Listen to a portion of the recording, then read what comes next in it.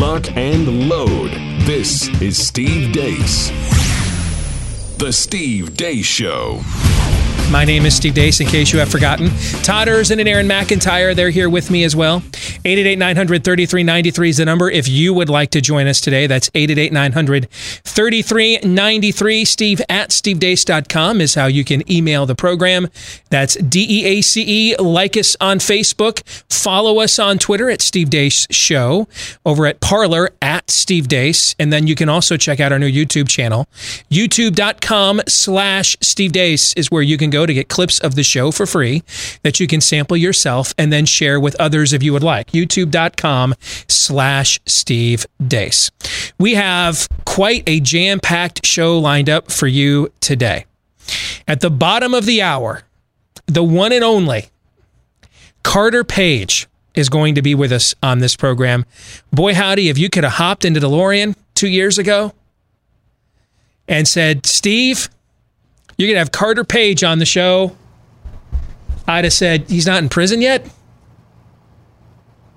Because I'd never, at least it appeared anyway, from afar, that we'd just never seen anybody work harder for an indictment than old Carter Page. Turned out he was getting railroaded the entire time. So we will talk to him about that, and maybe I can get an answer to a question that has bothered me ever since we read on the air live at the time the dueling memos, the Nunes and Schiff memos. You guys remember those? Oh, yes. And we went through those live on the air in real time.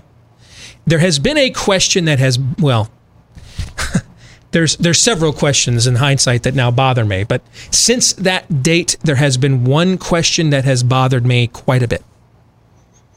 And I'm gonna ask Carter Page this question at the bottom of the hour and see if he might know the answer, because it kind of does involve him. So we're going to do that at the bottom of the hour. Next hour, we will play our weekly game of fake news or not. And then we are going to take a look at what blew up the pop culture world over the weekend in our Pop Culture Tuesday segment. DC Comics held their fandom event, kind of their own version of a Comic-Con, since they didn't have those this year and they're just going to do it virtually. DC said, hey, if we're just going to do this all totally on our own then. And drew huge audiences all over the world watching this online.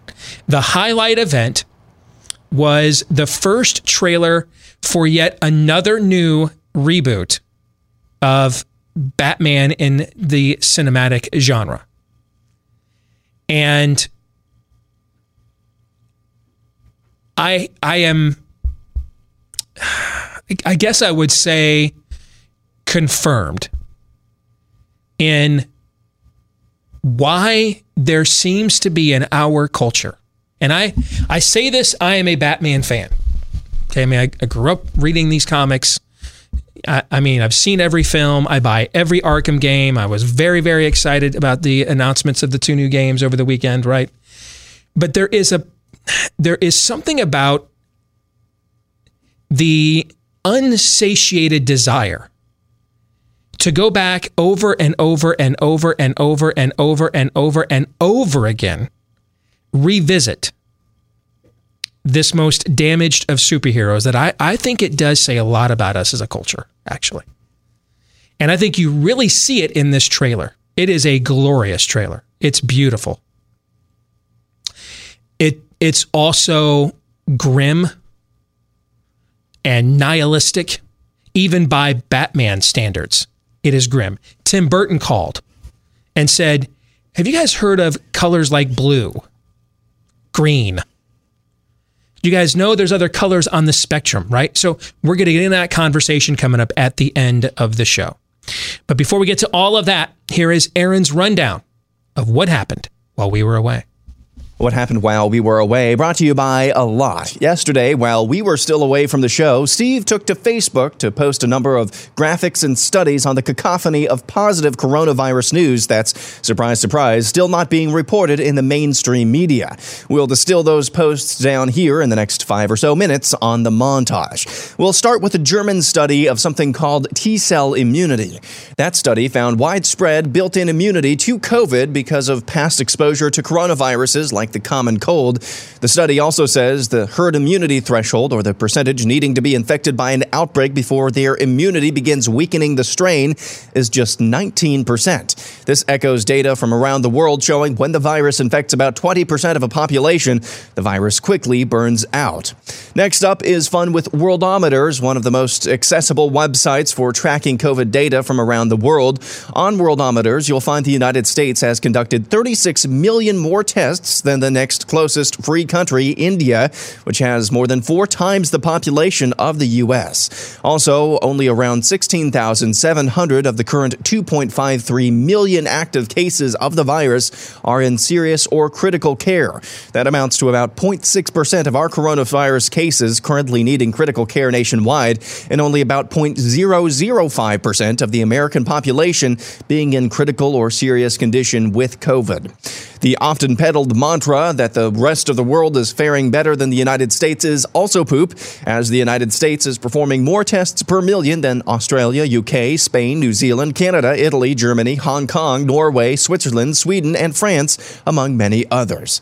More fun with Worldometers. Daily new cases have been declining over the last 5 weeks in the country. Despite leading the world in mass testing, only about 1.7% of Americans have tested positive for coronavirus. The current case fatality rate for coronavirus is 3%, the lowest in the world for an industrialized country. 5% of Americans have died with COVID. And keep in mind, we already know 40% of all COVID deaths occurred in nursing homes where 0.6% of Americans live, which means 0.03% of Americans not living in nursing homes have died with COVID. Despite the fake news narrative, New York and New Jersey remain the deadliest states for COVID, and it's not even close. Still, 1 out of 4 deaths with COVID in the entire country are from just those 2 states with a combined population of 28 million people. Despite the fake news narrative, the Sunbelt wave of Arizona, Florida, Georgia, and Texas produced 16,000 fewer deaths with COVID than New York and New Jersey, despite those 4 states having triple the population. Despite the fake news narrative, it is Florida Governor Ron DeSantis who should be praised and not New York Governor Andrew Cuomo. DeSantis has a larger elderly population, and his state's current CFR for COVID is just 1.7%, both well below the national CFR of 3% and way superior to New York's ghastly CFR of 7.1%. In fact, all the Sunbelt states pilloried by the fake news narrative have a CFR below both the national number of 3% and way below New York's number of 7.1%. Florida has 1.7%, Texas has 1.9%, Georgia 2%, and Arizona 2.4%. 20 states still haven't reached 1,000 deaths with COVID. This graph is a compilation of hospitalizations from Arizona, California, Georgia, Florida, and Texas, the so-called hotspots of the Sunbelt wave. And as you can see, that wave is over as hospitalizations have plummeted during the month of August. The Centers for Disease Control is no longer requiring international travelers to quarantine for 14 days when returning to the United States from foreign travel.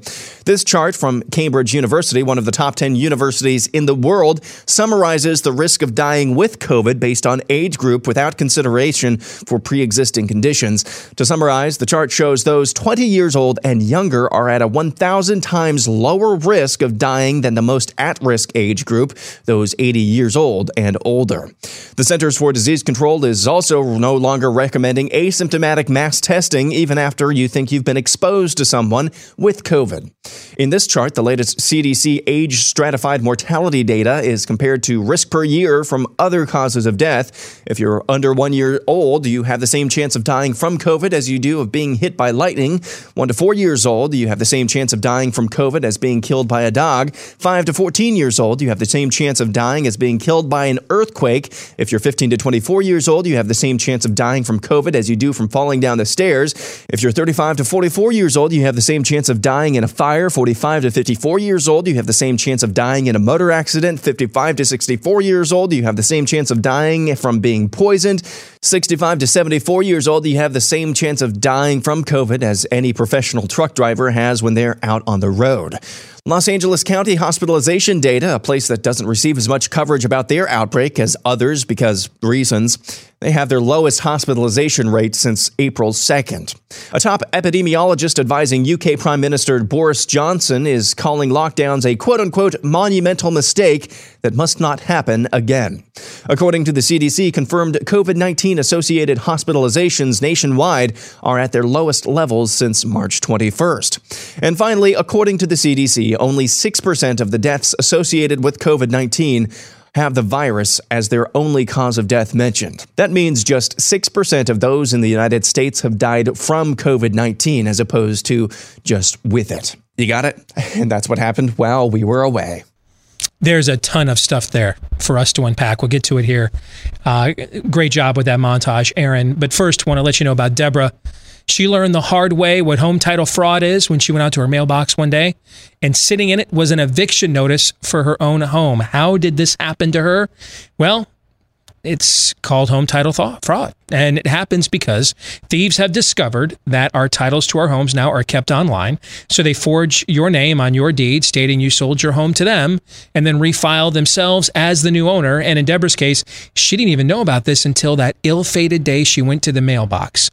Home Title Lock is about the only way I know to prevent this from happening to you. Your homeowner's insurance, for example, won't protect you, but Home Title Lock will. And the instant they detect any tampering with your home title at all, they will mobilize to shut it down. But first things first, go to HometitleLock.com and register your address to see if you're already a victim and don't know it yet at HometitleLock.com. And then while you're there, if you want to try 30 free days of protection, you can use my name, Steve, as the promo code at HometitleLock.com with the promo code Steve at HometitleLock.com.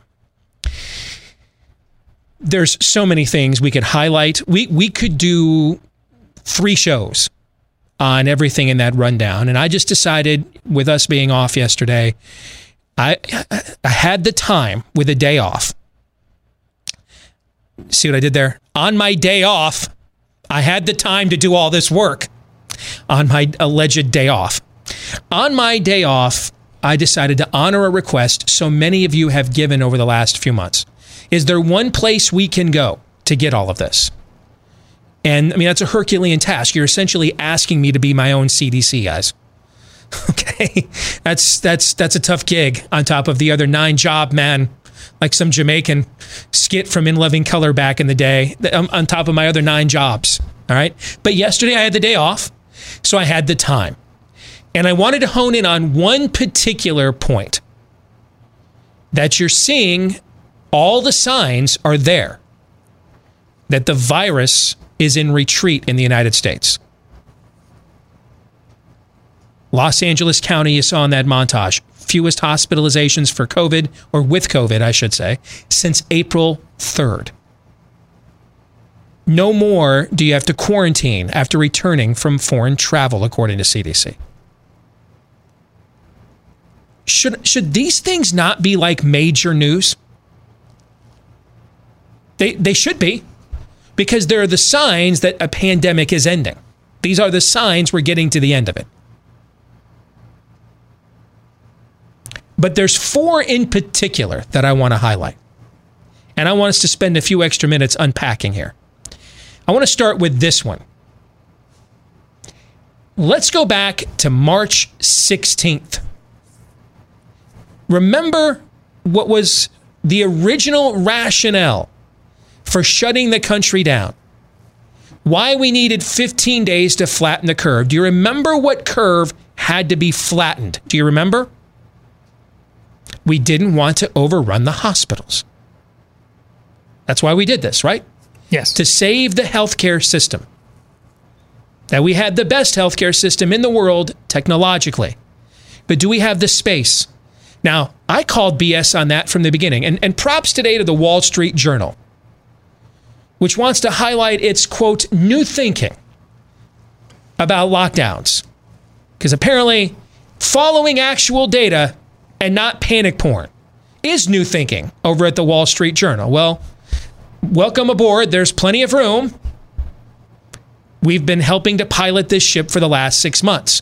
And I told you back then, remember, that Italy essentially saw its healthcare system overrun because it was short about 2,500 ICU beds. Do you remember that? Mm-hmm. Yeah. I have no idea why a nation of 60 million people saw its healthcare system collapse because it was short 2,000 ICU beds, but it's not my job to know. I don't live in Italy. I live here. And I don't think we're going to see the same sort of healthcare crisis here. Well, lo and behold, we didn't. And in fact, we ended up doing mass layoffs of the healthcare sector in the second and third quarter. In fact, the decline of healthcare business was the number one cause of the first wave of recession as a result of the lockdown. You cannot make this stuff up. Well, now let's look at this chart. And if you can zero in on the dates, you're going to see right now hospitalizations with COVID nationwide. This graphic is right off the CDC's website. See that little logo right there on the right? Some of these graphics we have to make with unstratified data. That's why when you ask for the link, we're the link.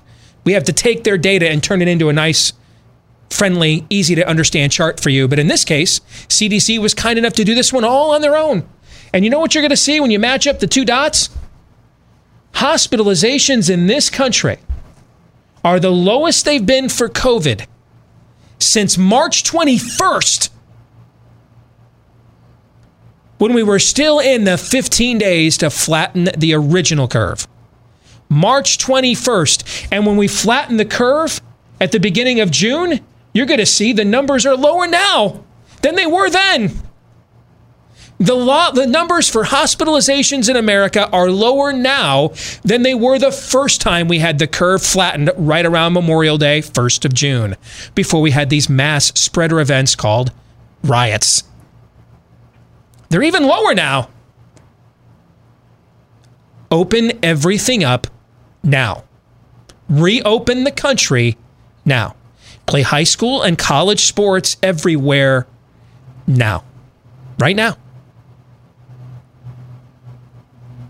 And does that trend line look like it's like leveled off to you guys? Because let me tell you, when the current ER visit number is 1.9%, 1.9% of ER visits in America are for COVID symptoms. Let me tell you what direction that hospitalization trend line chart's not going to go. Up. It's going to correspond directly with where we're at with ER visits. Because most hospitalizations begin where? Where do you ultimately go when you're so sick that you can't handle it yourself? Where do you go first? The emergency room. Most hospitalization admissions for everything begin in the emergency room. And we are seeing ER visits plummeting, which means this hospitalization number will continue to go down. Let's look at the next thing I want to make sure that we go further in depth on and highlight here. This is a question many of you have asked me for months. And I've hesitated to do it because they haven't stratified the data. And so we would have to take the estimations off their charts and do the math from there. And this is such a loaded talking point. This one is. This one I just thought we had to be 175% right. Okay, this one could not be an estimate.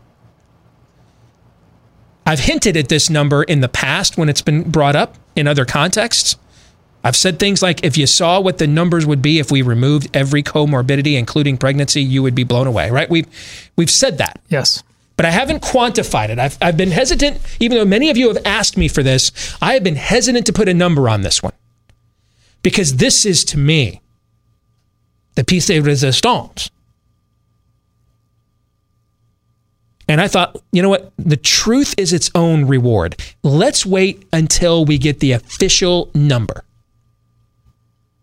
I don't want to under or overestimate this one at all. Well, now we have it.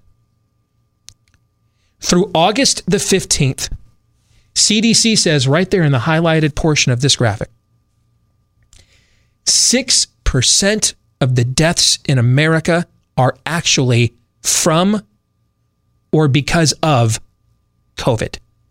The other 94% had an underlying comorbidity. 6%. Meaning somebody was perfectly healthy, had no other comorbidity, something that could threaten their life in a reasonable amount of time. That's what that phrase means. They were perfectly healthy, they encountered COVID, and they died. That's only 6% of the deaths in America. And now you know, we've talked about this before. The median age of those COVID has killed or have died with COVID is the same as the life expectancy of the United States, 78 years old. This quantifies that just the other way around. It's kind of, we've reverse engineered the math here. 6%. 6 have been for or of, not with. Which means it isn't, we have no idea really what the death count of COVID is with the other 94%. Did they have their comorbidity under control? And then COVID, essentially like some kind of a viral sleeper cell, attacked them and weakened them. Otherwise, they would have lived. See, these are the questions we need to get answers to, especially when it's 94% of the 180,000 deaths that we're cataloging right now. 94% with COVID. They had another comorbidity. I remember, Todd, the situation with your father months ago, and you wondered if this could be that kind of a situation where he had been sick, they didn't really know what it was, but he had had years of other health issues. Is this what it was? And of course, we would be testing him now. We weren't back then, but is this what it was that exacerbated your father's already difficult symptoms? Absolutely, and comorbidities, and essentially ignited what was his cause of death. Well, now we know we need to have this conversation about 94% of the deaths that we're saying are because of COVID in this country. That's a monster number.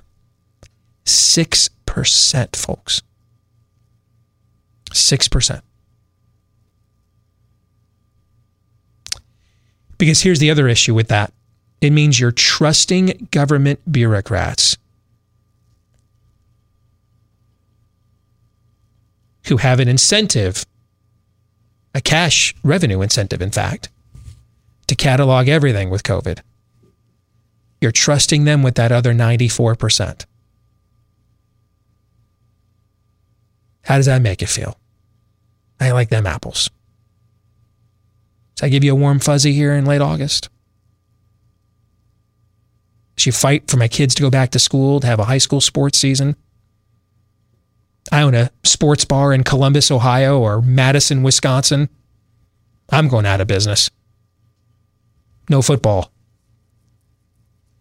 Well, we've had 180,000 deaths. When the commissioner of the Big Ten issued his clarification last week, he just kind of reset all the macro numbers. Now, 94% of those deaths were with, not from COVID. So how much was it COVID in the other 94%? And how much was it the underlying morbidity? I had a heart attack. It's my third. I'm dead, but I tested positive for COVID. These are questions we have to have answers to. The next item I think we have to highlight out of this montage to unpack a little bit further is this conversation from the, well, I was going to say the Anthony Fauci of the UK, except I think this guy actually has a dose of humility and maybe half a brain. Is a complete fraud. In this interview, let me share some of the excerpts of what he says here. Quote, lockdown was a panic measure, and I believe history will say trying to control COVID-19 through lockdown was a monumental mistake on a global scale. The cure was worse than the disease. I said that mid-March. Quote, I never want to see a national lockdown again. It was always a temporary measure that simply delayed the stage of the epidemic we see now. I'm going to come back to this point here in a moment, okay? Next, it was never going to change anything fundamentally. However low we drove down the number of cases, and now we know more about the virus and how to track it, and we should not be in this position again. Quote, we absolutely should never return to a position where children cannot play or go to school, unquote. Quote, I believe the harm lockdown is doing to our education, healthcare access, and broader aspects of our economy and society will turn out to be at least as great as the harm done by COVID-19. Quote, I would not dignify waiting for a vaccine with the term strategy. That's a hope, not a strategy. But we do need to get on with providing an alternative to lockdown. Quote, as we lift restrictions, the most important thing is to make sure that people who need protection are protected, particularly those over 70 or with underlying health conditions. This is not a one-size-fits-all. Welcome to Sweden. Because that's what the UK is talking about in that last quote there. But I want to go back to this line, if I could. I never want to see national lockdown again, says the chief epidemiologist advising UK Prime Minister Boris Johnson. Here's why. Quote, because it was always a temporary measure that simply delayed the stage of the epidemic we see now. Implication from that is fascinating. It is. Especially when we go to the final thing I want to unpack here now. Let's point this out. Let's do the math on this. The CDC is now saying, don't do a bunch of asymptomatic testing. Even if someone believes they've been exposed to someone with COVID, if they're not showing symptoms, there's no point in testing them.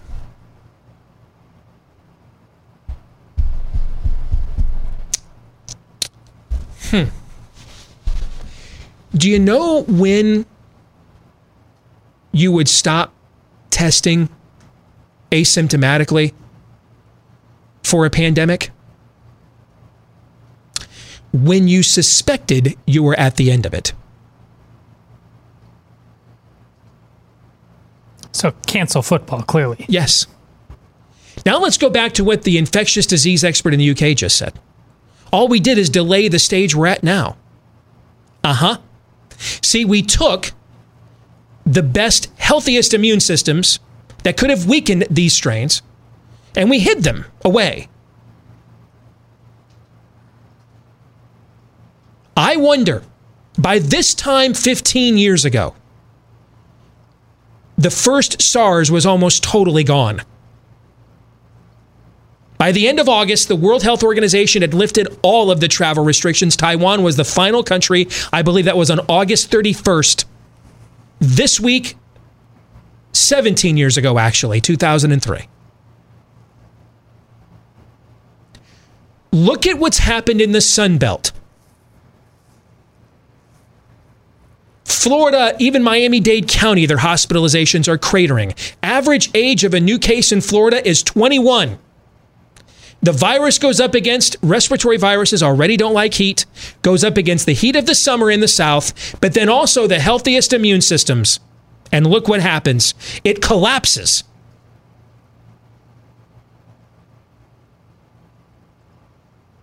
I wonder, would this thing have been over right now, like the first SARS was, if we had never done the lockdowns? At the very least, we'd be at the stage we're at right now, 30, 60, 90 days ago. At the very least. And that's what the expert in the UK is saying.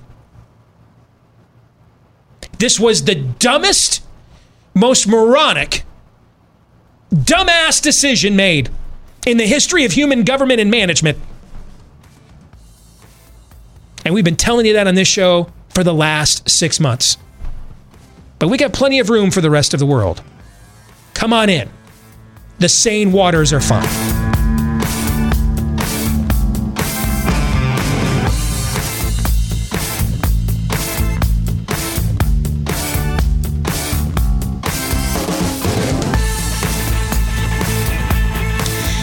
So you might be taking a look at the real estate market and thinking, you know what? I think we could see a rebound here in the third, but especially the fourth quarter in the market. So maybe I want to get in and get out ahead of that. Not the worst decision in the world if you're looking at those trend lines, but make sure that you go in with a real estate agent that you can trust. First of all, you want to have one of those in any economic environment, but particularly in these unparalleled times. Take a drink. Yes, we have to throw that in each and every broadcast. So where would you find such an agent? Because, if you go to their website, they don't just say on there, my marketing plan is we just do an open house no one comes to every Sunday into perpetuity. Or if I don't sell your home in about 30 days, I'm going to get bored and move on to something that I think, is a hotter item. They're not just going to say that. So you need somebody that does the vetting for you, and the name kind of says it all. realestateagentsitrust.com. That's what it does. It vets real estate agents who, by the way, are so confident in their track record that they want to be vetted. So no matter where you are, all over the country, if you go to this website, you can find an agent that you can trust that will go all in with you if you're going in to the market. At realestateagentsitrust.com. Again, that's realestateagentsitrust.com. Well, let's get to it. The name of the book is Abuse and Power: How an Innocent American Was Framed in an Attempted Coup Against the President. And it's the story of Carter Page, who joins us now here on Blaze TV, radio, and podcast. Carter, my name is Steve Deace. Thank you for joining us today. How are you? I'm doing great, Steve. I hope you're doing well, and great to be with you. So, Carter, we're doing well. Let's start with a very basic question. Who is Carter Page? Not the caricature or the cable news appearances, but before we all ever figured out what a FISA warrant was or who Robert Mueller was, before any of that, who was Carter Page? Well, Steve, I essentially am just a average patriotic American, just who has done my best to serve my country throughout my life. So, it's a pretty simple story in many ways, and unfortunately, as I've discussed with your Blaze colleague Glenn Beck and others over the years, it's unfortunately the mainstream media completely twisted that story, and that's thus the reason why I was trying to set the record straight. Just because the falsified version of who I am, to your question, just ended up doing tremendous damage to the Trump campaign in 2016 and then in through the presidential transition period and really throughout the initial years of the Trump administration with repercussions that continue to this day, with this terrible misportrayal of who I am and my intentions and the work that I've done for my country and in general. So, it's really quite preposterous if you take a step back and look at the big picture. And I hope I give people a good sense of that in the book. Can you give us a couple of examples of how you've mentioned this a couple of times already, Carter? Give us a couple of examples of how you've served your country. Well, growing up, I was an Eagle Scout, and I did a lot of community service, Catholic altar boy, leader on my sports teams, and so after graduation from high school, I went and joined the Navy, and I ended up graduating near the top of my class at the U.S. Naval Academy. And that actually ties in directly because right after I graduated, I ended up becoming a arms control action officer doing U.S.-Russia arms control negotiations in the Pentagon in the early 1990s, which unfortunately anyone that has any connection with Russia nowadays gets pretty particularly if you're a Trump supporter, gets completely manhandled by the press. So I think that's a key reason why that aspect of my service, I think, was particularly made me a big target on the map. Reading a lot of stuff about you in anticipation for this interview, I read a lot of things about you actually working for the CIA in order to report on efforts of the Russians to try to influence American policy and elections, as opposed to being an asset for them as you were portrayed in the media. Any truth to any of that stuff? Well, it's funny. I always tried to avoid, just out of professionalism, I tried to avoid that question in the past. And it was what was really a driver for this book is in December of last year, December 2019, the U.S. Department of Justice put out their Inspector General report talking about the FISA abuse, Foreign Intelligence Surveillance Court, abusive process, which was launched by the Democrat Party and the Obama-Biden administration in the final days and final months of Obama and Biden's term in office.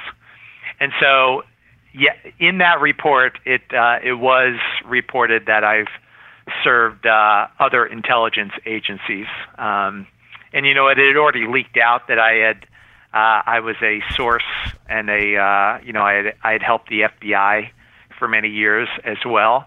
But this was the first time with the Inspector General report and some leaks as well that came out prior to the report towards the end of last year that yes, to your question, I have done that. So that gave me some leeway to really get into those details in terms of what I did overseas. And unfortunately, and I was just asked by one of the network TV reporter there, sort of what was your focus? I obviously, having lived in Russia and done a lot with Russia for over a quarter century, was that sort of your main focus? And the reality is, I've done a lot in China.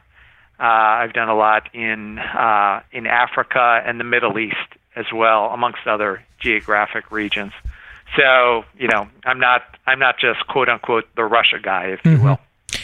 Did Comey and the FBI, were they aware of this when they began monitoring you, Carter? Were they aware of your intelligence positioning? Well, there's some interesting clues, Steve. I mean, this whole the first indictment from the Durham investigation, which has been ongoing, but this month in Washington D.C. was the first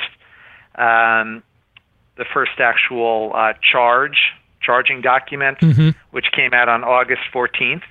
And if you read closely the information therein, it says in August 2016, prior to my FISA warrants, another government agency, well understood to be the CIA, provided, quote unquote, certain members of the Crossfire Hurricane team with memorandums, talking about how I was an operational contact for the CIA for many years. And so, the question then becomes, there's a lot of open questions right now. Yeah.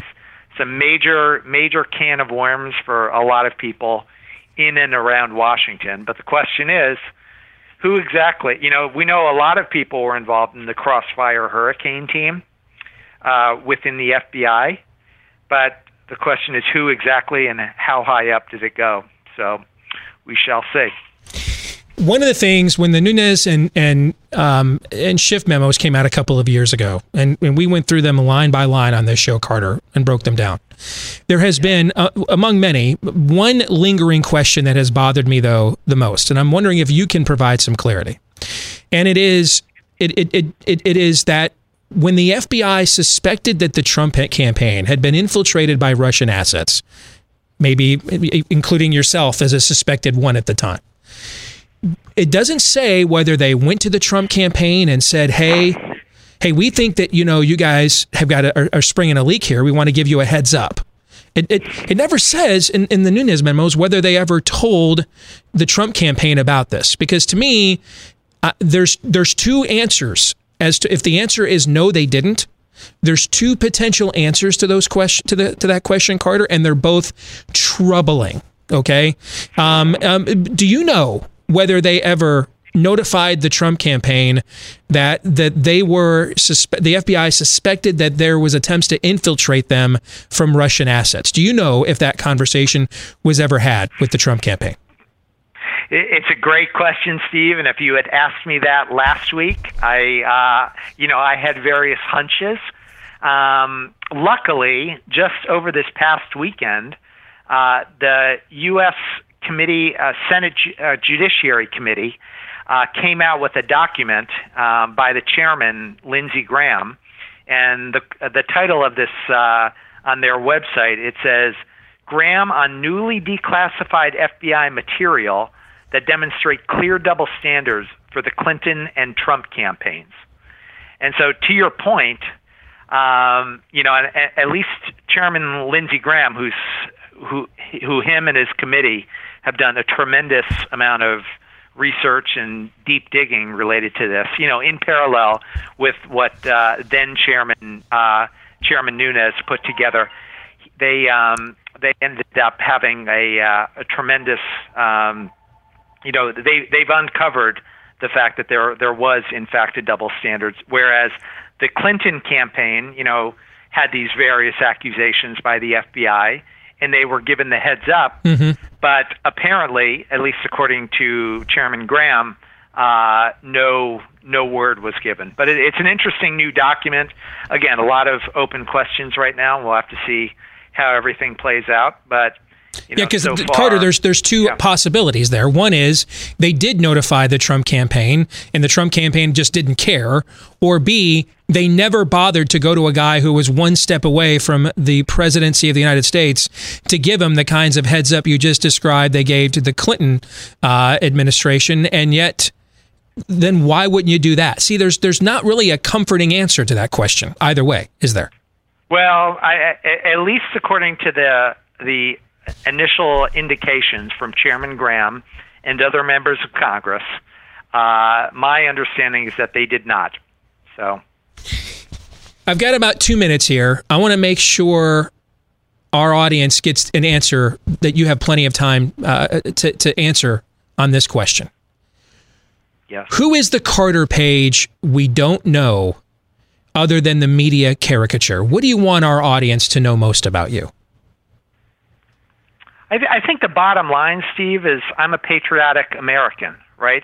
And I'm the exact opposite of what I was portrayed, through this multi-million-dollar smear campaign orchestrated by the Democratic Party and pushed into their, or distributed via their lawyers and their consultants into the highest levels of the U.S. Department of Justice and the FBI and other intelligence agencies.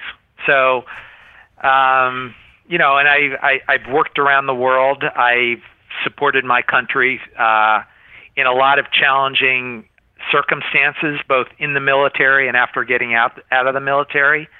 But, I'm, suffice to say, long story short, I'm in many instances the absolute opposite of what you'll read about in most of these news reports, which were really a defining moment for the Trump administration, early and also during the Trump campaign. It's amazing with these false stories pushed by the Democratic Party in late 2016 and throughout the initial years of the Trump administration that he's been able to achieve so much. So I think it really is a huge misperceptions, and it's the reason I decided to write this book. And particularly now that we're 70 days out from the next presidential election after this terrible election interference in 2016, it was absolutely clear that we needed to set the record straight. With so much more to figure out. And I know you've been on top of this story for a long time. And by all indications, and with these various hints in some of the new materials which have recently been declassified, seems like there's a lot more to come. But just as a starting point, I thought it was important to write this book and start setting the record straight. Abuse in Power: How an Innocent American Was Framed in an Attempted Coup Against the President. Written by and the story of Carter Page. And Carter, it's a pleasure to have you with us here today on Blaze TV, radio, and podcast. Thank you for joining us. Thanks so much, Steve. Great to be with you. You bet. Take care. Gentlemen, your thoughts on that conversation? I'm left. This is a tough hour, a very depressing hour, because the Carter Page story echoes so much of you going through the data on the virus. He was made a mark because he was who he says he was. Just an average patriotic American who stood through things throughout his life, but clearly not particular muckraker on any level or anything like that. And if you are going to stand something in this age, you simply need to simultaneously have your fangs out all the time. He seems like just a nice guy, and I don't know. You can't be just a nice guy anymore. Yet say I'm for the flag. I'm for the things this country stood for. Because the minute you say that, it is World War III. The fight is on, and I feel for the guy because, man, he just went in to do his job like so many Americans before him, and that's a death sentence to many people these days. What do you think, Aaron? If you want to know what the story of Carter Page looks like at the granular level, we say oftentimes, if you don't think, if they're willing to do this to thus and such person in this high office, what do you think they're willing to do of you? There's the story of Carter Page is summed up perfectly in a video that's going viral this morning of Black Lives Matters accosting a couple of people who are not raising their fist while they're trying to enjoy a dinner at their restaurant. The forces at work in this country who came for Carter Page are coming for you as you're trying to enjoy dinner outside on a patio. That's the same story, just at a different level. Fake news or not is next.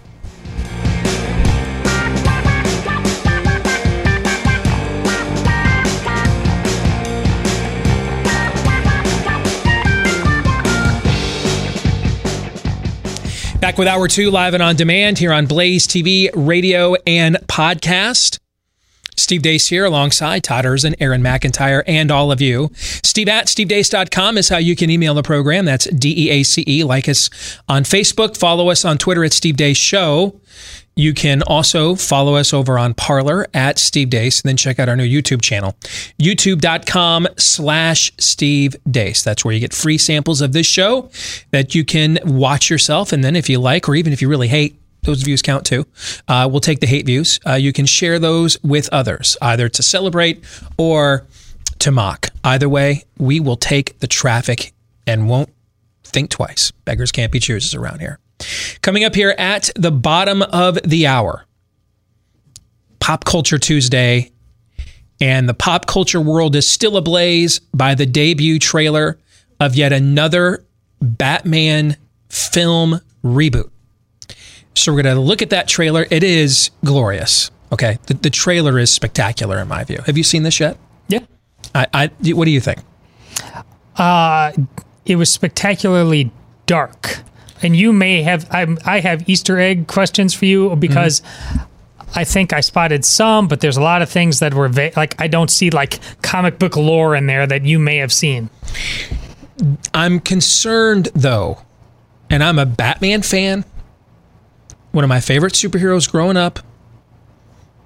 All right. I bought the graphic novels, The Long Halloween, Death in the Family, The Dark Knight Returns. Okay. I mean, the Arkham series of games are my favorite series of video games that aren't a sports series, ever. But I am concerned at how eager we are as a culture to go back to the Batman well. And I will explain, and you guys can tell me if I'm nuts coming up here at the bottom of the hour. All right? Yeah. Don't forget, if you're a podcast listener, if you haven't done so yet, click that subscribe button. Leave us a 5-star review. The more of those we get, the more it helps us to grow the program. We want to thank the thousands of you that have done this for us already. Let's get to Fake News or Not, brought to you by one of my favorite products that we talk about on the show, because it's one that I keep pretty close to me, if you know what I'm talking about. It's Tommy John. I'll just say it, man. I know I've got a whole spiel and a script here, but like Tommy John underwear, it's one of the best improvements that's been done in my life in the last couple of years when I'm getting introduced to this product. Like right after DVRs, it's Tommy John underwear? It might be. It could very well be. Yeah. All right.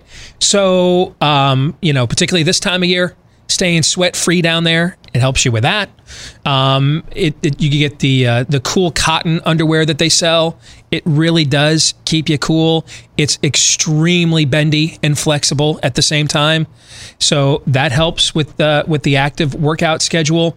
They've got, it's not like you wear your underwear outside, but if you like cool designs and everything, they have all of that.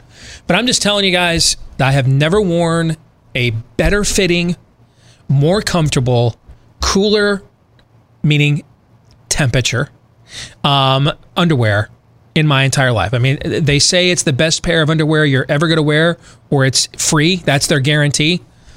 Here's how much I like this product. I have gone back in now 3 separate occasions after getting samples for free and bought more out of my own pocket. I've spent out of my own pocket for this 3 other times since getting introduced to it. That's how much I love Tommy John. And for the ladies out there, they've got whole lines for the ladies as well. So if you want to check them out, to get 20% off your first order when you go to TommyJohn.com/Steve. Tommy John, just like it sounds, TommyJohn.com/Steve. That's 20% off your first order at TommyJohn.com/Steve. And I'm telling you, you will be back for more. That's how good this product is. It's really good. Are you guys ready for some fake news or not? Yes. All right, let's begin with a spiel we have heard all of our lives, but that doesn't mean it may not be true this time. Watch. Right, and it's not going to be possible to tabulate, in my opinion. It's just my opinion. We have to be very, very careful, and you have to watch. Every one of you have to watch, because bad things happened last time with the spying on our campaign, and that goes to Biden and that goes to Obama, and we have to be very, very careful.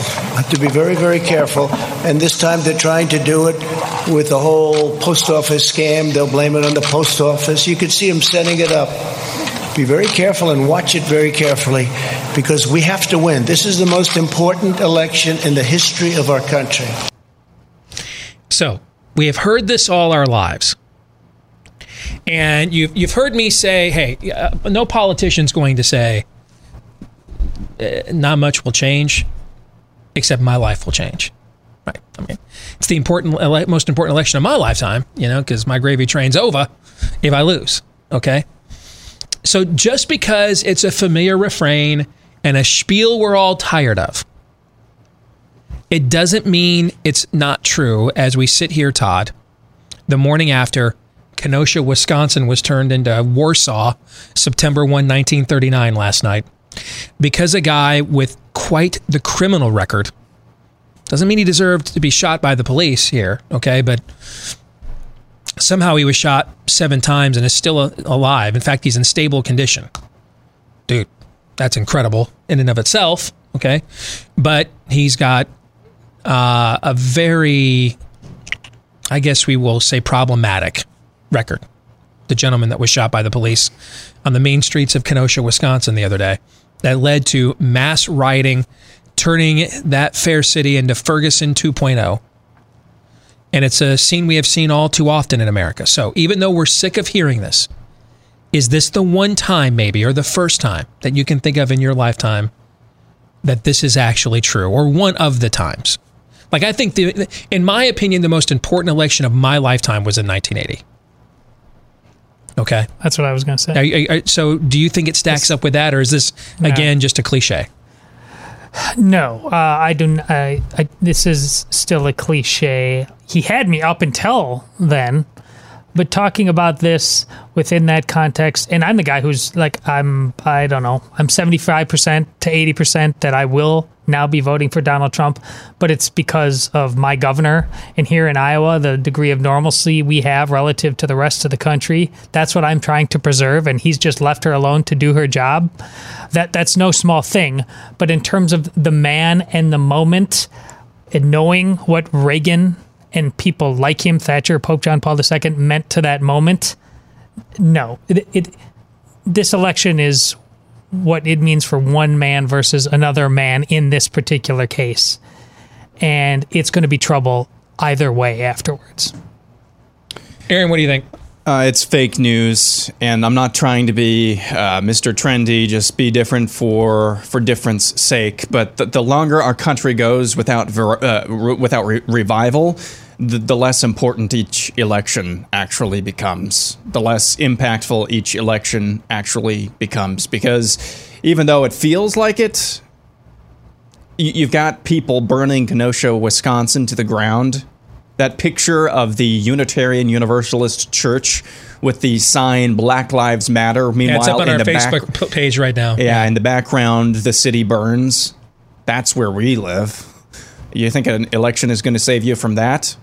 So from the worldview, from the big picture macro perspective, the longer we go without revival, the less important each election actually is. Now, from an actual political human body shield perspective, yeah, I can actually say the opposite. Just from a speed bump perspective, I can say the opposite. Yes, this is a very important election to throw a speed bump, but in front of what the left is trying to do to what's left of America, it's very important. But from a macro perspective, the importance is dwindling. Given how little success Trump has had politically, even when his party was in power, in moving them on his agenda, I would argue he's been very successful on the things that he could do that required no real pushback on the courts or his own party. He's done good things when it didn't require pushing back on either his own party or the courts. He's done well, right? Yeah. A lot of things that we've wanted to see done in the past. Yes. But given his lack of success in those other two venues, could it be said maybe that we may not be much better off if he wins? But given the forces at work on the other side, we could be much worse off if he loses. Yeah. Oh, for sure. Is that an accurate forecast, do you think, potentially? Yeah. Yeah. Here's the thing I am concerned about. And it goes back to what I said about Kavanaugh 2 years ago. Incentivizing this behavior. Setting a precedent that letting people practice open coup attempts, open deceptions, open rioting is how to get their way. Just telling you, as a father of 3 children, I knew right away I had to set a precedent. That stuff was just never working in my household. And I've got teenagers. We can go at it with one another. There's days I'm an idiot. There's days they're moody, and then they make me moody, right? But even with 3 teenagers simultaneously, they all know there are lines they cannot cross. Because from the very beginning when they were young, when they attempted to, the consequences were swift and harsh. And so they even know now in their teenage rebellion era, there's just places that they don't even contemplate going because they know they won't get rewarded for it. It will only draw my ire and blowback. So there's no point in going there because you won't get the outcome you want. If you don't like me now, go there. Then you're going to find out why even more people outside of this home don't like me. All right? And that's my concern, is if we say to the other side, this works, then I don't know why we'd ever have any reasoned discourse in America on anything ever again. On anything. Yeah. You know? And that is a concern that I have. We are seeing, whether it was Kavanaugh a couple of years ago, whether it was the cacophony of what we thought was bad then back in 2016, we're seeing a biennial cultural Hunger Game play out before our eyes every election year. I told my wife back in April or May, I hope every election year is not like this, where we can try, again, the pandemic, the response to it, where we just harness that for political reasons one way or the other. I really hope that every election year is not like this from here on out. If they're successful doing it, I don't know then why it would not be. Exactly. Let's go to the next clip. This is Trump on who will be your true master if Joe Biden wins. In decades and decades, and we had the best year we've ever had. But we took in billions from China. We never took in 10 cents from China. Never took in 10 cents. They took China for 25 years, and not only Obama, for 25 years, China was taking in anywhere between 200 billion with a B and $550 billion from the United States. I give them all the credit.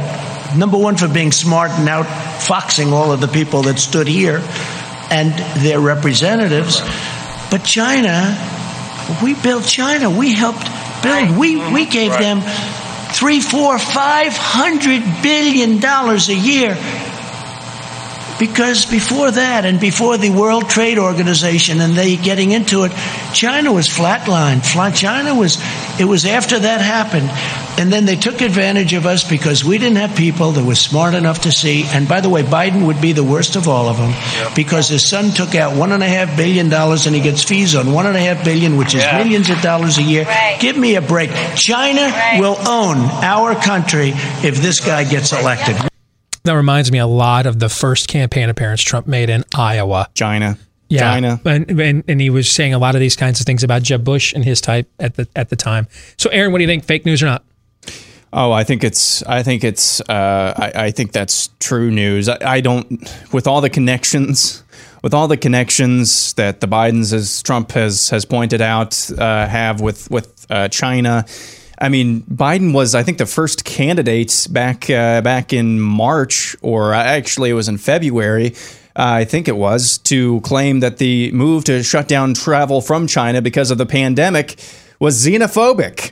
So I don't see why even Biden then, and I don't know if it was Biden or the people, doing the maestro, necromancer on Biden, were actually saying that, but there's no question. I think the people running the show over at Team Biden probably have a lot more in common with the CCP than they do actually the United States. Todd, what do you think? Yeah, I'm pretty much on the same page with Aaron. It is not fake news. I'm reminded of the Spider-Man pointing at Spider-Man gift, though, when he's talking about we gave them all this money. Well, look at our debt clock and, where that money's coming from as well. I don't want to get too far into what, who owes who and what on the spreadsheet level. But, this is a very incestuous relationship. And both sides very much use each other like, very unstable teenagers who need to date somebody just to be, validated on some. I mean, these are huge nations of incredible importance to the stability of the nation, and this relationship they have with another is just juvenile. Trump next on Bernie Sanders. That's unfair, because now they're taking all of that enthusiasm that our party has, and we have tremendous enthusiasm. I think we have record enthusiasm. We have a base. We have a base the likes of which nobody's seen, including these people. Wall Street Journal did a fantastic story this weekend, a fantastic cover story this weekend on this base. Is an incredible base. Everybody here is going to vote. Everybody in our base. I mean, we have a tremendous base. They don't. They have no enthusiasm for their candidate. Because frankly, Bernie Sanders, they have much more enthusiasm for him. But Bernie Sanders, excuse me, again, he's the greatest loser I've ever seen. This guy can lose and be so happy. Todd, fake news or not? I have no idea. I'm more than and I don't say that lightly, is can we have a version of that, a hold on this show? Because isn't that the $1 million question for this election? What this what's the way we've been talking, the middle, the great unwashed, we talked about it's not the same thing as it was swing voter. Thank you. Yeah.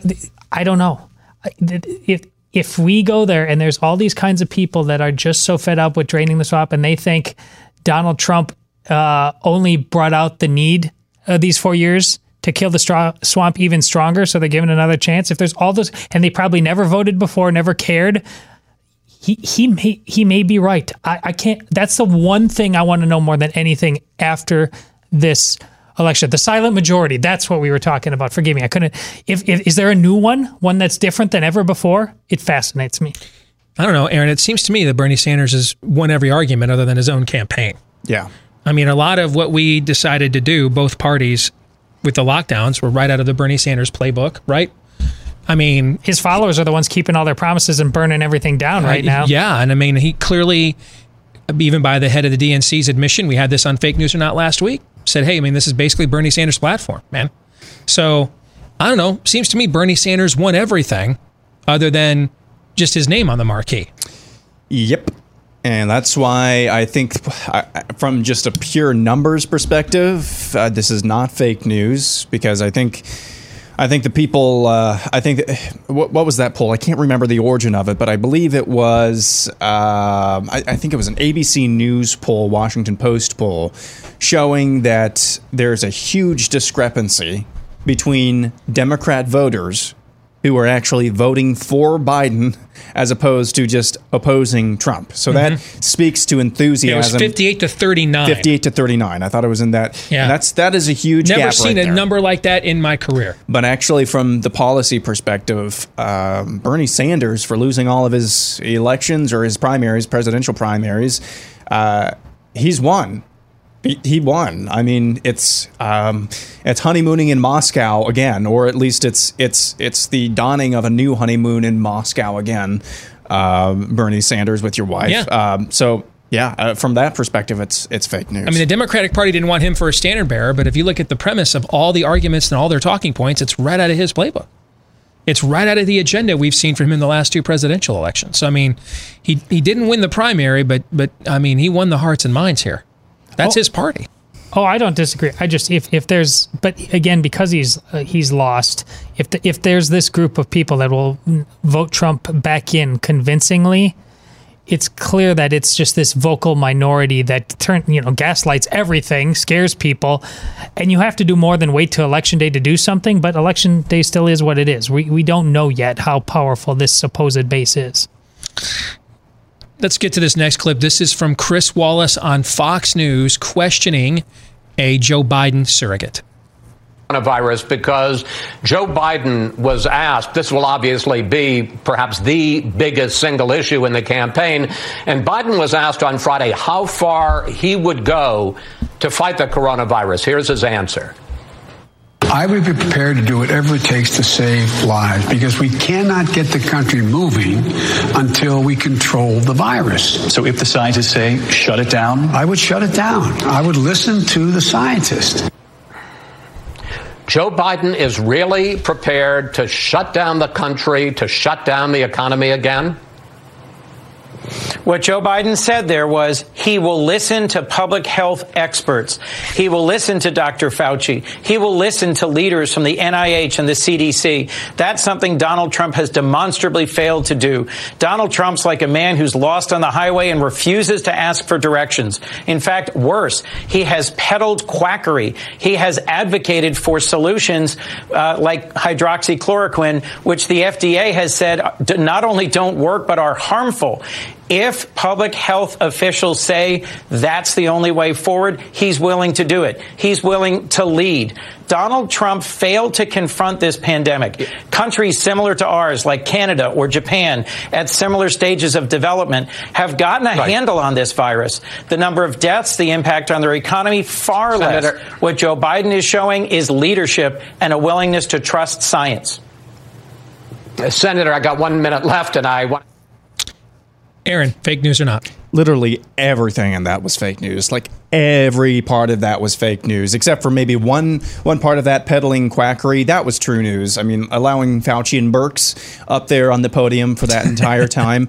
I don't believe for 1 second we're going to have a national mask mandate if Joe Biden is elected. I don't believe that for 1 second. I don't believe we're going to lock down again if Joe Biden is elected, because the minute after he's elected, poof, virus is gone. We don't need masks anymore. We don't need to lock down. We solved it, guys. Woohoo. Of course, that would probably be, mask mandate, national mask mandate, locking down again. That would be the worst possible conclusion to something this year. So maybe I should know better, but I'm still going with the life is good. We're utopia now. A Democrat is back in the White House. So I think literally everything in that is fake. Todd? I largely agree with that, including the part about how things would change after the election, but I don't think it's 100%. And this is a crazy voices in my head thing. Why would they want to perpetually have us wear masks? How about mandatory vaccination? There's any number of reasons why they may want to. So you need to be prepared for them to just be utterly insane, because that's the worldview that they are increasingly swallowing from a fire hose. One last clip for fake news or not. Here it is. This peace deal, which is the third peace deal in 70 years for Israel and the first peace deal in the Middle East in the last 26 years, is a big win for the whole world, not just for Israel. It's a win for the United Arab Emirates. It's a win for America. And quite frankly, in the region, it's a big win for all of the countries who want to see their societies advance, who want to see their people brought together in a society of tolerance around economic opportunity. And it's about people wanting to push back on the people who are looking to radicalize the region and use these old conflicts as a way to sow disconnection. The last time I was on your show, we were talking about President Trump's vision for peace, where we got Israel to make historic concessions that they hadn't been willing to agree to in a long time. We laid out a 180-page document, which was a blueprint for peace between the Israelis and the Palestinians. It really showed you had Israel agreeing to a Palestinian state, and it was the first time in history that Israel agreed to a map, which was based on the facts on the ground. We have a practical background. We went in, we listened to all the different sides, and we were able to come up with what we thought a rational framework was for a final negotiated settlement. Once we put that out, that showed a lot of the different people in the Arab world that Israel was indeed serious about making peace with the Palestinians, and a lot of the relations that we'd been stimulating over the last years were able to come to the forefront. So this was a great breakthrough. Negotiations are different. The Middle East is obviously a complicated place. We had a lot of people who doubted that our efforts would bear fruit, but this peace deal is a great vindication for all of the unorthodox steps that President Trump has taken. So that, I think, is for the first time ever, Jared Kushner here on Fake News or Not. And he has gotten clubbed, including by me, and I think deservedly so. But he has, even by the president's admission, taken the lead here on trying to fashion Mideast peace plans. And does he get some vindication here? Fake news or not? Todd? If that's what this is about, does Jared Kushner get vindication? It can be about anything you want it to be about. Well, I needed some, because I could have gone any number of ways. So I'll just address yours.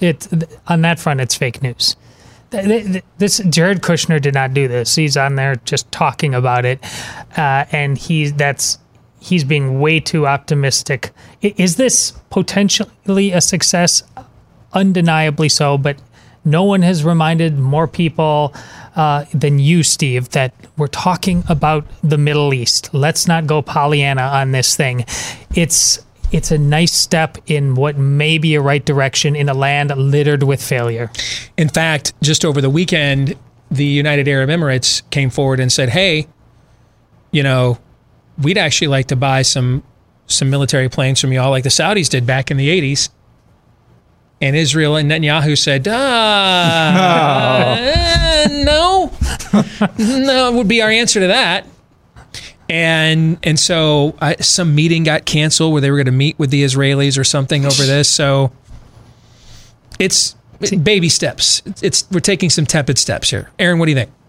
As I said last week, when we talked about this on the overtime, I'm very dubious. I don't know why.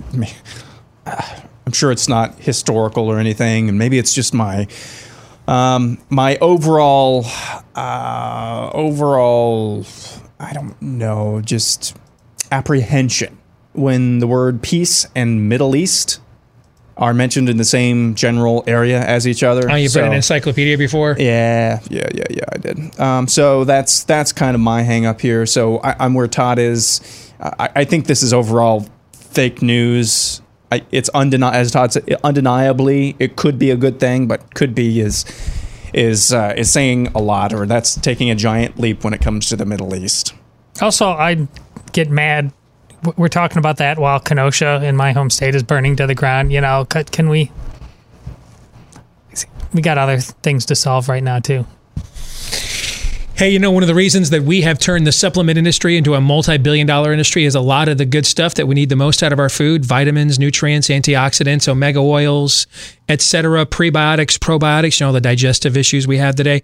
A lot of that stuff stripped out of our food, so it can be mass-produced for a long shelf life and also for mass consumption at the same time. Same things happen to our pets' food. That's where Rough Greens comes in. It is not a new dog food. It's a premium dog food supplement that puts all the good stuff back into the food that your dog already thinks tastes good, and apparently it makes your dog's food that he already likes taste even better. At least that's the case at our house. Our dog Cap absolutely loves this stuff. It's a powder dense with all of the good stuff. You just put it on your dog's food that they already love, and before you know it, all the good stuff they need the most for healthy skin and coat, joint health, mobility, etc. All of that is put right back into your dog's food that they already adore. And you can try it right now for 14 days. Get the Jumpstart bag to see if you don't see an improvement in your dog in 2 weeks or less for just $14.95 when you go to roughgreens.com/blaze. That's RUFF for roughgreens.com/blaze. Again, that's roughgreens.com/blaze. When we come back, Pop Culture Tuesday, we'll look at an even darker turn for one of pop culture's most beloved characters. Next.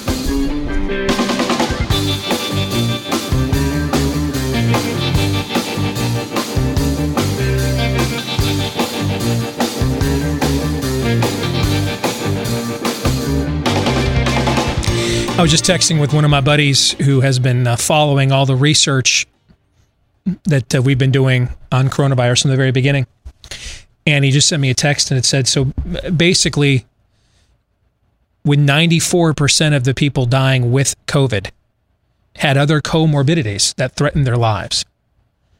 He said, you're essentially telling me that the reason why we have struggled with this from a mortality perspective far worse than a lot of industrialized countries is because we have too many comorbidities, too many people with comorbidities, right? Yes. And he's exactly right about that. And there are little steps we can take to take back control of our healthcare. Remember, a lot of our healthcare system, by the way, is a sick care system. How to help you when you get sick. Well, how do we not get sick? I'd prefer to not get sick whenever possible. And that's where we can do little tiny things like that's what Brickhouse Nutrition is all about with Field of Greens. All right, just one scoop that you put in any water-based drink, mix it up, has a full serving of real USDA certified organic fruits and vegetables, which is more, frankly, than most Americans are consuming anyway right now. Why do we need those things? Well, not only do they boost energy, but they support a healthy immune system. A lot of the prebiotics, probiotics, vitamins, nutrients, fiber missing from a lot of our diets today can be found in Field of Greens by putting those fruits and vegetables back in there. And if you want to give it a shot right now, how about 15% off of your first order when you go with the promo code Steve at brickhousesteve.com. 15% off your first order with the promo code Steve at brickhousesteve.com. And if you like it and decide to subscribe, 10% off every month. They'll give you that too with the promo code Steve at brickhousesteve.com. Again, that's brickhousesteve.com. So let's get to Pop Culture Tuesday, and the pop culture world was set ablaze by DC Fandom's weekend event, their own virtual version of a Comic-Con that had a ton of news and cool trailers about video games and movies that are coming up in the future. But one reveal ruled them all. It is still the number one trending thing in nerd world right now, even though this movie is only about 25% of it is done. They had to shut down the filming of the movie over in the UK. They're making it in Liverpool. They had to shut it down with the coronavirus restrictions. They start refilming next month. So this trailer, which is spectacular, is only 25% of the script that has been filmed. The rest of it hasn't even been put on camera yet to decide which scenes to use. But this is our first look at Matt Reeves. Last film franchise he did was the reboot of the Planet of the Apes. This is his reboot, yet another reboot of the cinematic Batman movie franchise. The first look. Take a look.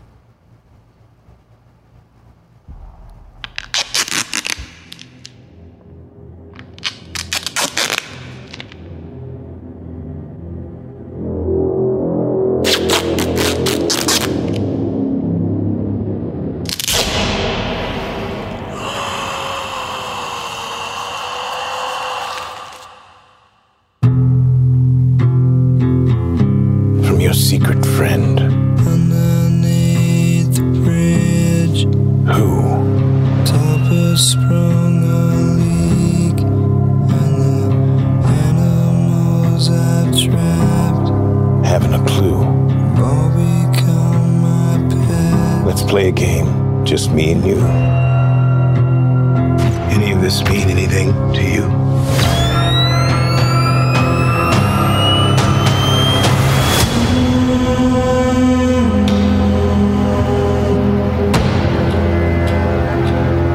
You're becoming quite a celebrity.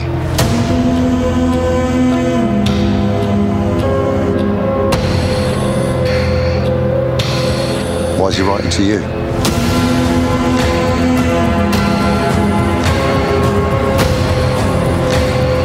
If you are justice, please do not lie. What is the price for your blind eye? The hell are you supposed to be?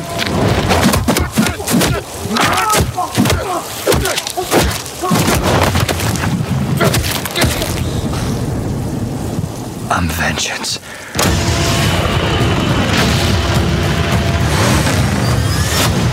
Whoa! This guy's crazy!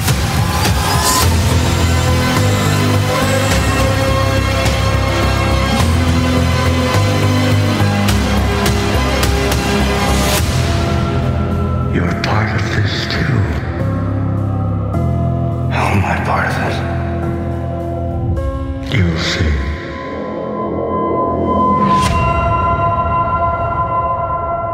All right, so it's releasing October 1st, 2021, next year. Filming resumes next month. Robert Pattinson from Twilight fame is the new Batman. It takes place, it's not Batman Year 1, it's a Batman Year 2. So he's already established in Gotham City and accepted by Police Commissioner Gordon. You see Jeffrey Wright playing Commissioner Gordon there. And you see Colin Farrell in his bodysuit as the Penguin. That's the guy who, with the chubby face. You see him in there a couple different times. You see the new Catwoman in there, Zoe Kravitz.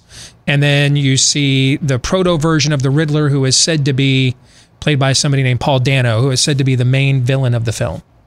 Okay? So, two conversations I want to have about this on Pop Culture Tuesday. Number one, thoughts on the trailer overall, because I think that's going to be the quicker conversation. I mean, I think the trailer is spectacular, given the limited look we have. I mean, that scene there where he just beats that gang member to a pulp, and the looks on the other guy's face watching this, and he says, "I'm vengeance." I mean, that's almost poetic. But what did you think of the trailer, Todd? Well, I needed that second viewing because I didn't even catch the Catwoman the first time. I was watching on my phone.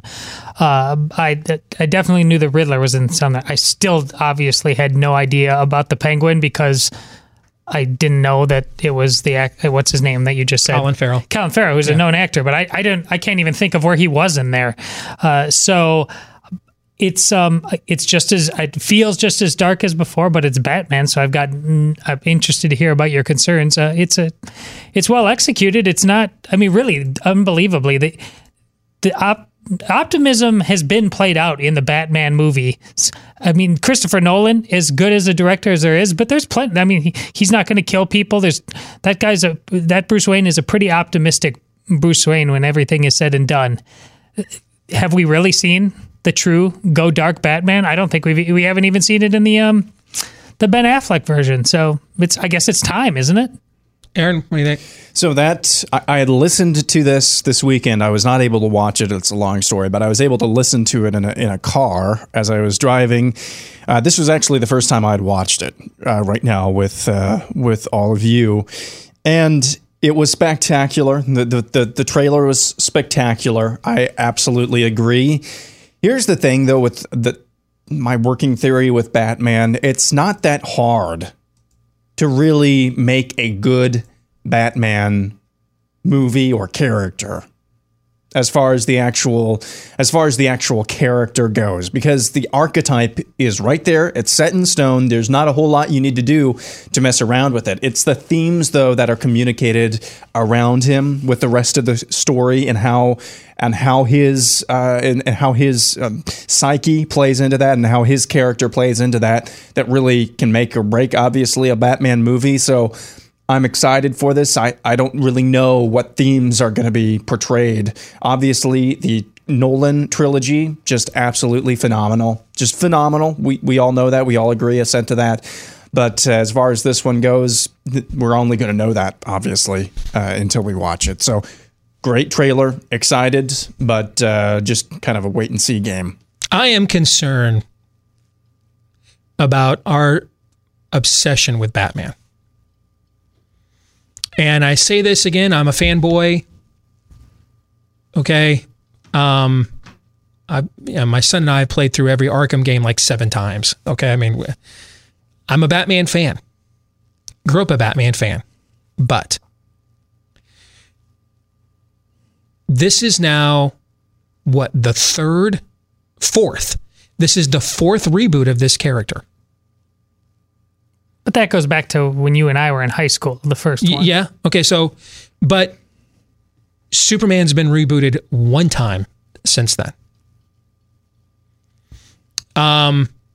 Spider-Man was rebooted a 3rd time, but it's because of how disappointed people were in the second go around with Andrew Garfield. I am concerned that we are struggling to rally around altruistic characters. And this obsession with over and over again making the broken, damaged individual who never really is ever made whole. You understand that the tragic story of Batman is this is never enough. It's never good enough. He's never whole as a person. He's not. Batman isn't the mask. Bruce Wayne is. Batman is Bruce Wayne died in Crime Alley when he was 10 years old. He died that day, just for all intents and purposes. Batman is the real person, if you understand the story. Bruce Wayne is the mask. And I am concerned this yearning we have to go over and over, and now it's even darker. It's even more nihilistic. But we don't know that part yet. We don't know if it's going to be nihilistic. That's certainly the way that this is presented anyway. But it's beautiful nihilism. But you said we haven't seen 75% of the movie. I don't know how it's going to end. Yeah, and can I interject this as well? I don't mean to derail your train of thought. I mean, isn't that Batman, though? That's not entirely. That's that. He is dark, though. Yeah. I mean, he is dark. Yeah, but this is gone. But he takes a award for a son. He takes another young woman as a mentor. There's like a whole Bat family. Notice they never get brought in here. They did at the end of the Schumacher-Burton films. But it is a consistent damagedness of this character. And we want him more damaged. We want him more broken. We want him darker every time. I'm concerned for us as a society that this has become the most bankable cinematic hero. The one who's the most broken, the most damaged, the least altruistic, the least inspirational. I'm concerned about that. I'm concerned we keep going back to this well and cannot get enough. Audiences can't get enough of this.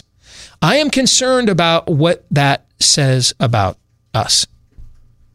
That we really don't want to, and maybe part of this is because you guys know I'm a big Superman guy. But there's others. And then maybe it's just a DC thing. I mean, Marvel's characters, there's a lot of inspiration in a lot of those characters. But I am just concerned that the most bankable DC character is the one that offers the least amount of aspirational content. And we can't get enough of it. Am I wrong? Well, I think so, only because they've really mined a lot of optimism out of that character. I mean, he overcame in many ways in the Christopher Nolan one. At the end, it was hard fought, but there was a ribbon around that story there at the end. And the end of the Dark Knight, when his speech is, he's broken, but he says, this is what I can be, this is what I can do. To be broken, but to know that that's your way of bringing hope into the world, that is your way of solving problems that no one else can solve. Now, maybe this will not do that. Well, and if you set Schumacher aside, which was pure comic book camp, then, I mean, and we haven't seen in where this thing goes yet, and you know that your frustrations that I think you've rightly laid out with the Justice League, you've never said anything about that aspect of things with Batman. You just think it's been a crappy story so far. So I don't think we've actually mined the dark. This might be the first time we actually go there, really, with Batman. Are you concerned we're asking the darkness to constantly cast out the darkness? And when we try to get the light to do it, like Superman, without Superman, none of these characters in Marvel or DC ever exist. And yet they by their own admission, they don't know how to do another Superman movie. Is it they don't know how to, because the last one, they did Man of Steel, is a great movie. Is it just that we're just not as attracted to the light as we used to be? And so we like the idea of the darkness casting out the darkness. This is really interesting to me. What's your favorite line? You bring it up regularly from the time of Ezra and Nehemiah. I am doing a very great work. I cannot come down. Or I pulled out their beards and beat these people. Yes. Remember what I did for them. That's did to them, Lord. Batman. Yeah, agreed. That's Batman. So that's what it's. There's a now again. If there's a time for an ass whooping like this. Yes. But there's a reason why that book sticks out. Yeah. The rest of the story arc of the Bible is one of a redemptive calling people to light. Is it not? But we don't know yet if where the subtext is of. You said this is year 2. Yeah. We're going to know something a little bit. You know, there's going to be a year 1 soliloquy in there or something about his motivations or something like that. What's the purpose with all this? I mean, I find it fascinating that you have not 1, not 2, but 3 of the villains in the same movie right out of the gate.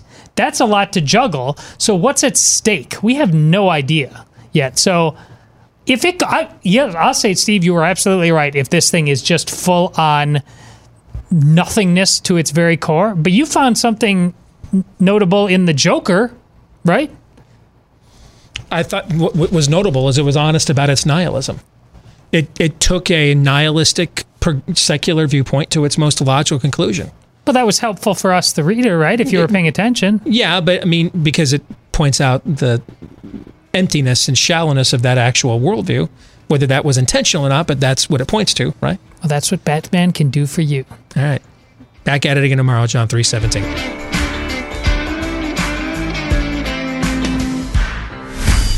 This is Steve Deace on the Blaze Radio Network.